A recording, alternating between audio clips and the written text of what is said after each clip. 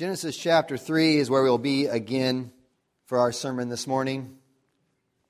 Genesis chapter 3, we'll read verses 14 through 24 through the curses here. Pray and then we'll get into it. So this is Genesis chapter 3 starting in verse 14. This is right after the fall, God pronouncing the curses. Genesis 3, 14 through 24.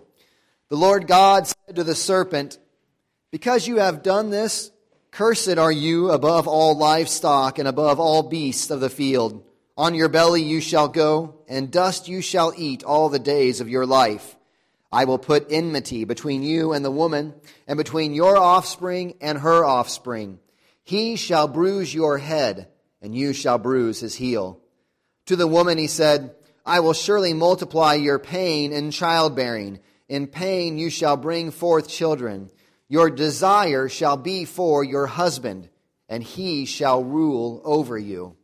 And to Adam he said, "Because you have listened to the voice of your wife, and have eaten of the tree of which I commanded you, you shall not eat of it. Cursed is the ground because of you. In pain you shall eat of it all the days of your life. Thorns and thistles it shall bring forth for you, and you shall eat the plants of the field. By the sweat of your face you shall eat bread, till you return to the ground, for out of it you were taken, for you are dust, and to dust you shall return." The man called his wife's name Eve, because she was the mother of all living. And the Lord God made for Adam and for his wife garments of skins, and clothed them. Then the Lord God said, "Behold, the man has become like one of us in knowing good and evil. Now, lest he reach out his hand and take also of the tree of life and eat and live forever." Therefore the Lord God sent him out of the Garden of Eden to work the ground from which he was taken. He drove out the man, and at the east of the Garden of Eden he placed the cherubim and a flaming sword that turned every way to guard the way to the tree of life. Let's pray. Father, again, we just come before you and asking for you to be here among us, giving us eyes to see you clearly. We want to know you in truth. Jesus promises that a day is coming when we will worship you in spirit and in truth. And we pray that we would do that here this morning. Give us eyes to see you clearly. Break our hearts as we see ourselves clearly, that we might rejoice fully in the clear truth of the gospel and what you have done for us in Jesus Christ. To the glory of your name, we pray in Jesus' name. Amen. So we're continuing on in our meta-narrative with the fall. We've spent 2 weeks now talking about creation, right? What creation says about the Creator. He is transcending and He's descending. God is over it all. He has autonomy. He's independent. He has authority. He does what He wants. He is independent. He is not dependent upon us at all. He's a transcending God. He's a descending God. He communicates to us by general revelation, what we see in nature, what Paul is talking about in Genesis 1, general revelation, who God is plain to all of creation. He also speaks to us as a descending God through special revelation, which is why we regard this book so highly. This is God's very word to us as a descending personal God. And God also descends to us primarily, or seen most clearly, in Jesus Christ. As the book of Hebrews tells us, God communicates to us through His Son. Jesus Christ incarnates, puts on flesh, and is God in the flesh for us. This is what creation says about the Creator. Next week was what creation says about the creature. In contrast to God, we are dependent. We are distinct, though, as creatures, humankind born in the image of God, imago Dei, and we have design. We are created that we would glorify God. Then we talked about, last week, the fall. We started the second series, or the second idea, the second movement in the storyline of creation, the storyline of redemptive history. The storyline goes like this, right? It's creation, fall, redemption, consummation, or recreation. This is the arc of Scripture. This is the arc of history. Creation, fall, redemption, consummation. So we started this second act, you could say, of the fall last week. And we talked about what the fall means for all of creation. We looked at how the world is now broken. Natural evil exists in floods, in tsunamis, in tornadoes, in just things happening. Natural evil now exists as a result of the fall. And moral evil now exists. People doing harm one to another as a result of the fall. This week, though, we're going to try to personalize this a little bit and talk about what the fall means specifically for the creature, meaning you. What we're going to talk about is not abstract terms about why the world is like it is, but try to get at the question, why am I like I am? Why are we like we are? It's easy. I want to press this point because there's a tendency when we talk about this narrative of Scripture that we're observing it as some sort of third party. Well, isn't this interesting what God is doing? Look at this. Here's creation. Here's fall. And last week we talked about the proto-evangelion, the first gospel that is declared there in Genesis 3:15, that the seed of the woman is going to bruise the head of the serpent, and the serpent is going to bruise the offspring's heel, foreshadowing Jesus Christ, who's going to show up and crush Satan under his feet while he himself is bruised in the heel on the cross. We talked about the foreshadowing of this remedy. But we do not want to sit and listen to this and observe this as third parties, as though we're reading a novel where it's like, well, isn't this interesting what God is doing? Creation, fall, and there's a remedy coming. I wonder when that's going to show up. And we read this kind of as passive observers. What I want to do a little bit of work on this morning is that we would see this bears a lot of importance. A lot is an understatement of importance for us. We don't want to be looking for him, this offspring, as though he's some sort of a role just in a story. We don't want to be looking for him as just some sort of completion to this story we sit third person to. We are looking for him because it holds supreme importance to us that this offspring show up and crushes the one who worked to ruin it all. This is of primary importance for us, that this offspring show up. We need this offspring to show up. We need this one, the snake crusher. We need him to show up because it matters not for just the storyline, it matters for us. We are personally invested in this story. What the fall has created is not just a horizontal problem. The fall has not created just a horizontal problem between people and creation and people and other people. It has created that, right? And we see the sin in the world as a reality of the fall has created horizontal problems. Strife, enmity, wars, natural evil. All of these things are horizontal problems, and they are a result of the fall. But the fall also creates not just a horizontal problem, the fall also creates a vertical problem. The fall doesn't just create a horizontal problem here at ground level but in the world between other people. The fall creates a vertical problem between everything and everyone down here and the God who created it all. Thus, the snake crusher is supremely important to us because what he is here to do, what he's going to be coming to do, is to somehow bring the remedy not only to these horizontal problems, but to this vertical problem that exists between every creature that is and the Creator that made them. This is why the storyline matters to you. Because not only do you have a horizontal problem, and that's an easy sell in today's world. You have horizontal problems. People that you don't like, people that don't like you, things that go wrong in the world, natural disasters. It's easy to say, isn't it obvious the world is broken and there's horizontal problems? People say, well, yeah, obviously. But the thing we often forget or is easier to ignore is that your biggest problem is not a horizontal problem. Your biggest problem is a vertical problem between you as a fallen creature and a holy, righteous God. And what the fall has done is not only done something wrong in the world, something has gone wrong in us. Something has gone wrong in humanity. So Romans chapter 5 is where we're going to look at just briefly to give us a really good explanation. Back in Romans again. Romans chapter 5.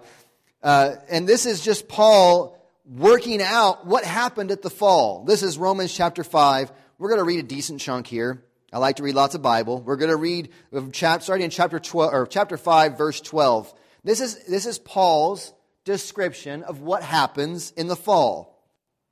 He says, "Therefore, just as sin came into the world through one man, and death through sin, and so death spread to all men because all sinned." He's speaking of Adam there. "For sin indeed was in the world before the law was given." Skip down to 18 or 15. "But the free gift is not like the trespass. For if many died through one man's trespass," this is speaking of Adam, "for if many died through one man's trespass, much more have the grace of God and the free gift of grace of that one man, Jesus Christ, abounded for many.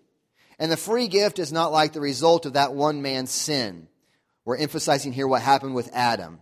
For the judgment following one trespass brought condemnation, but the free gift following many trespasses brought justification. There's the contradiction of the comparison here between Adam and his original sin, which brings condemnation for who? All men. And the work of Christ, which brings justification following many trespasses, which is the good news we get to in the next move of redemption. But we want to take time making sure we understand what happens here at the fall. Verse 18, "Therefore," of Romans 5, "Therefore, as one trespass led to condemnation for all men, so one act of righteousness leads to justification and life for all men." One trespass led to condemnation for all men. This is pretty brutal in its finality, that through this one act, man becomes sinner and one who commits sin. It's often said that man is a sinner by nature and choice, and that man is not a sinner because he sins, but that man sins because he is a sinner. That we don't become sinners because we are born and we go out and we do sins, and so therefore we become a sinner. No, you're born and you sin because at your core, you are a sinner. We are born dead in trespasses and sin. Under condemnation, we are born the living dead. I could even say it, we are born, yes, the walking dead. We are born those who are up and around and living, but really, we are dead. We are dead in our trespasses and sins. It's a logical conclusion to refusing and rejecting and rebelling against the very one who gives you life. If the one who gives life is rebelled against, doesn't it make sense then that death becomes the result? And Augustine has some words on that, but we will flip over from that. So here's the reality. All mankind, when born, is born dead in trespasses and sin. Are you a part of mankind? Yes, you can affirm that. You are. You are born dead in sins. There are several places we could go to see this. I'm going to flow through here. You don't have time to look all these up this morning, but let's just take a quick survey of a few scriptures.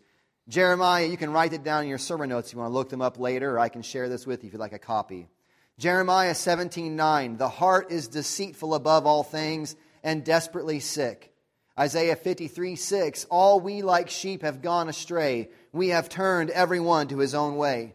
Romans 3:10-12, "As it is written, none is righteous, no, not one. No one understands, no one seeks for God. All have turned aside. Together they have become worthless. No one does good, not even one." Thanks, Paul. That's Romans 3. Galatians 3:10, "For all who rely on works of the law are under a curse.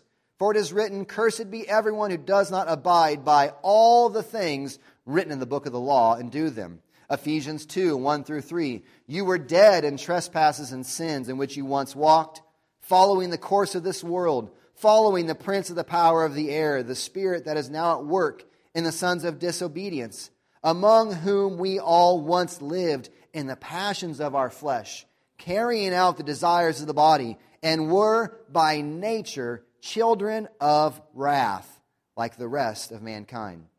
Colossians 1:21. I got some more here. And you who once were alienated and hostile in mind, doing evil deeds. In Titus 3:3, for we ourselves were once foolish, disobedient, led astray, slaves to various passions and pleasures, passing our days in malice and envy, hated by others and hating one another. Well, that puts quite a blow to the humanistic mindset that says that man is essentially good and just needs some improvement. That's a thought out there in our world today, is that man is essentially good and just needs help at getting that little seed to germinate and blossom and flower. The Bible has a totally different message than that. It says that at your core, you are dead. And what you need is not coerced or helped. What you need is brought to life. What you need is born again. You don't need just educated. You don't just need to be taught better so that you can do better. You need to be born again so that you can become alive. We are the dead. The problem in the world and the problem with humanity is not that they're just not smart enough. Some of the smartest people, the most educated people, commit some of the most heinous atrocities, right? Isn't that evidence enough in itself that knowing better does not lead to doing better? Something is wrong with the human condition. Man is dead in sins. It is much worse than man being essentially good and just needing improvement. Man is dead and needs to be made alive. Man is cut off from God, and his reconciliation needs to be mediated. Man in his natural state is under the wrath and judgment of a holy and righteous God. When we care about truth, these are the things we have to remind ourselves of. This is what Scripture is clear on. We cannot forget this reality. So quickly, going through, the fall has resulted in man. If you have your Bible, just in Genesis 3, chapters 4 through 6, lays out the realities of what has happened from the fall. Genesis 3, we see at the end there, we read it this morning, that the fall results in man's disunion from God. Adam and Eve walked with God in the garden, and when the fall happens, when sin happens, what happens? They are kicked out of the garden. They are forced out of union and enjoyment of God in the way that they have made them. Disunion from God happens, separation from God happens as a result of the fall. It's the emphasis of the Colossians passage that we read. We once were all alienated from God. You are born alienated from God. We're created to be in fellowship with our Creator, but the fall caused humanity to be thrown from the garden and alienated from God. Quickly, we see in Genesis 4:4, it doesn't take long that we see then that this separation between God and man needs mediation. Cain and Abel come along, and what do? They bring an offering to God. He's a worker of the ground. He brings the fruit of the ground, and Abel brings the firstborn of his flock. Abel brings a sacrifice. We learn from the New Testament, he brings this sacrifice by faith, and Cain does not. But anyway, we see that there's this mediation going on between the creature and the Creator, because disunion has happened, separation has happened, and now mediation needs to exist between this Creator and His creation. Separation, disunion from God happens as a result of the fall. Your biggest problem is this vertical reality of you are born alienated from God. Secondly, we see in chapter 4 that hatred of God, it isn't just separation from God, it is also hatred of God. And it doesn't take long when Cain and Abel, God is not pleased with Cain's sacrifice, and what happens? Cain murders his brother Abel. And things just spiral downwards in their hatred of God from there, to the point that Lamech, he's the first polygamist, he marries 2 women, and then in 23, Lamech says to his wives, Ada and Zillah, hear my voice, you wives of Lamech, listen to what I say. I have killed a man for wounding me. A young man for striking me. If Cain's revenge is 7-fold and Lamech's is 77-fold. Just this huge rebellion, hatred of God, hatred of who He is, and running away from Him. In 6:5, we read, before the flood, The Lord saw that the wickedness of man was great in the earth, and that every intention of the thoughts of his heart was only evil continually. This is a vertical problem. Only evil continually, not only separated from God, but hating God, not wanting anything to do with Him. This is the natural state. So the fall has resulted in our disunion from God, the fall has resulted in our hatred of God, and the fall has resulted in the judgment of God. The fall has resulted, this is what the flood is about. When we say Noah, we should talk about Noah and the flood. Noah and the ark is kind of a nice way, we put a spin on it. Noah's just gathering cute animals and they're going to float around in a boat for a while and then land and then repopulate the earth. Noah and the flood was God acting in judgment to wipe out all of humanity except for 8 people. This is what happens from the fall. Judgment comes. Judgment comes. Wrath comes upon the earth. Noah is seen as a righteous man. He finds favor in the eyes of the Lord. We see in 6:8, Noah finds favor in the eyes of the Lord. But judgment comes to the world as a result of the fall. This is what Jesus says in Luke 17:22 through 27. Flip over there, Luke 17. This is how he reads the flood account. This is what he says the point of the flood is. He says, "For as lightning flashes and lights up the sky from one side to the other, so will the Son of Man be in his day." This is speaking of Jesus' return. "But he first must suffer many things and be rejected by this generation. Just as it was in the days of Noah, so it will be in the days of the Son of Man. They were eating and drinking and marrying and being given in marriage until the day when Noah entered the ark and the flood came and destroyed them all." Judgment comes as a result of the fall. To the extent the fall of man plunges man into such sin and has brought upon mankind the just judgment of God. And we live in a world that, like those in Noah's day, think that since God has delayed His judgment, He somehow is not going to judge, but they are deceived. Jesus says clearly, they'll be partying, marrying and given in marriage, doing whatever they want, having a good time, and then the judgment will show up. God will not spare His judgment. These are the hard truths of Christianity. God will not spare His judgment. The world in its sin, God will not spare His judgment. But I learned this term from my pastor friend, Seth, that though God does not spare His judgment and will not spare sinners His judgment, He also did not spare His Son. Though God will not spare handing out judgment, God also did not spare even His own Son. Romans 8:32 says that if God, how will He not graciously give us all these things? He who spared not even His own Son. God has an ark that those who are in will survive His judgment. So just like the proto-euangelion, Genesis 3:15, is a foreshadowing of Christ, the ark is a foreshadowing of Christ. Though this fall is radical in its vertical disunion and hatred of God and His coming judgment, we are not without an ark.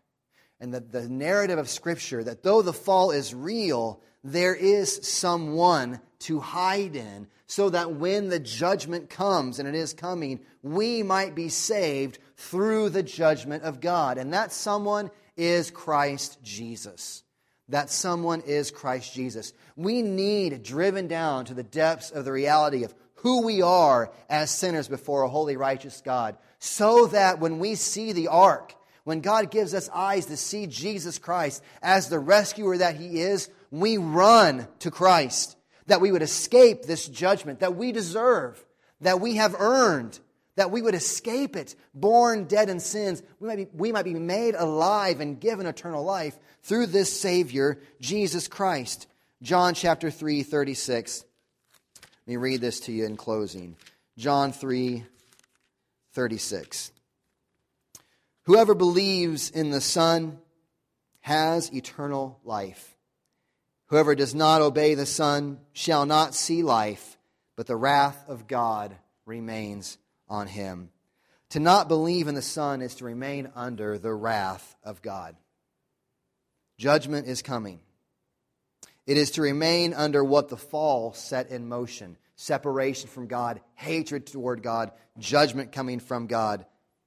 But to believe in the Son is to be forgiven of sin and to receive eternal life, not eternal judgment. Go on up to John 3:16. For God so loved the world that he gave his only Son, that whoever believes in him should not perish, but have eternal life. For God did not send his Son into the world to condemn the world, but in order that the world might be saved through him.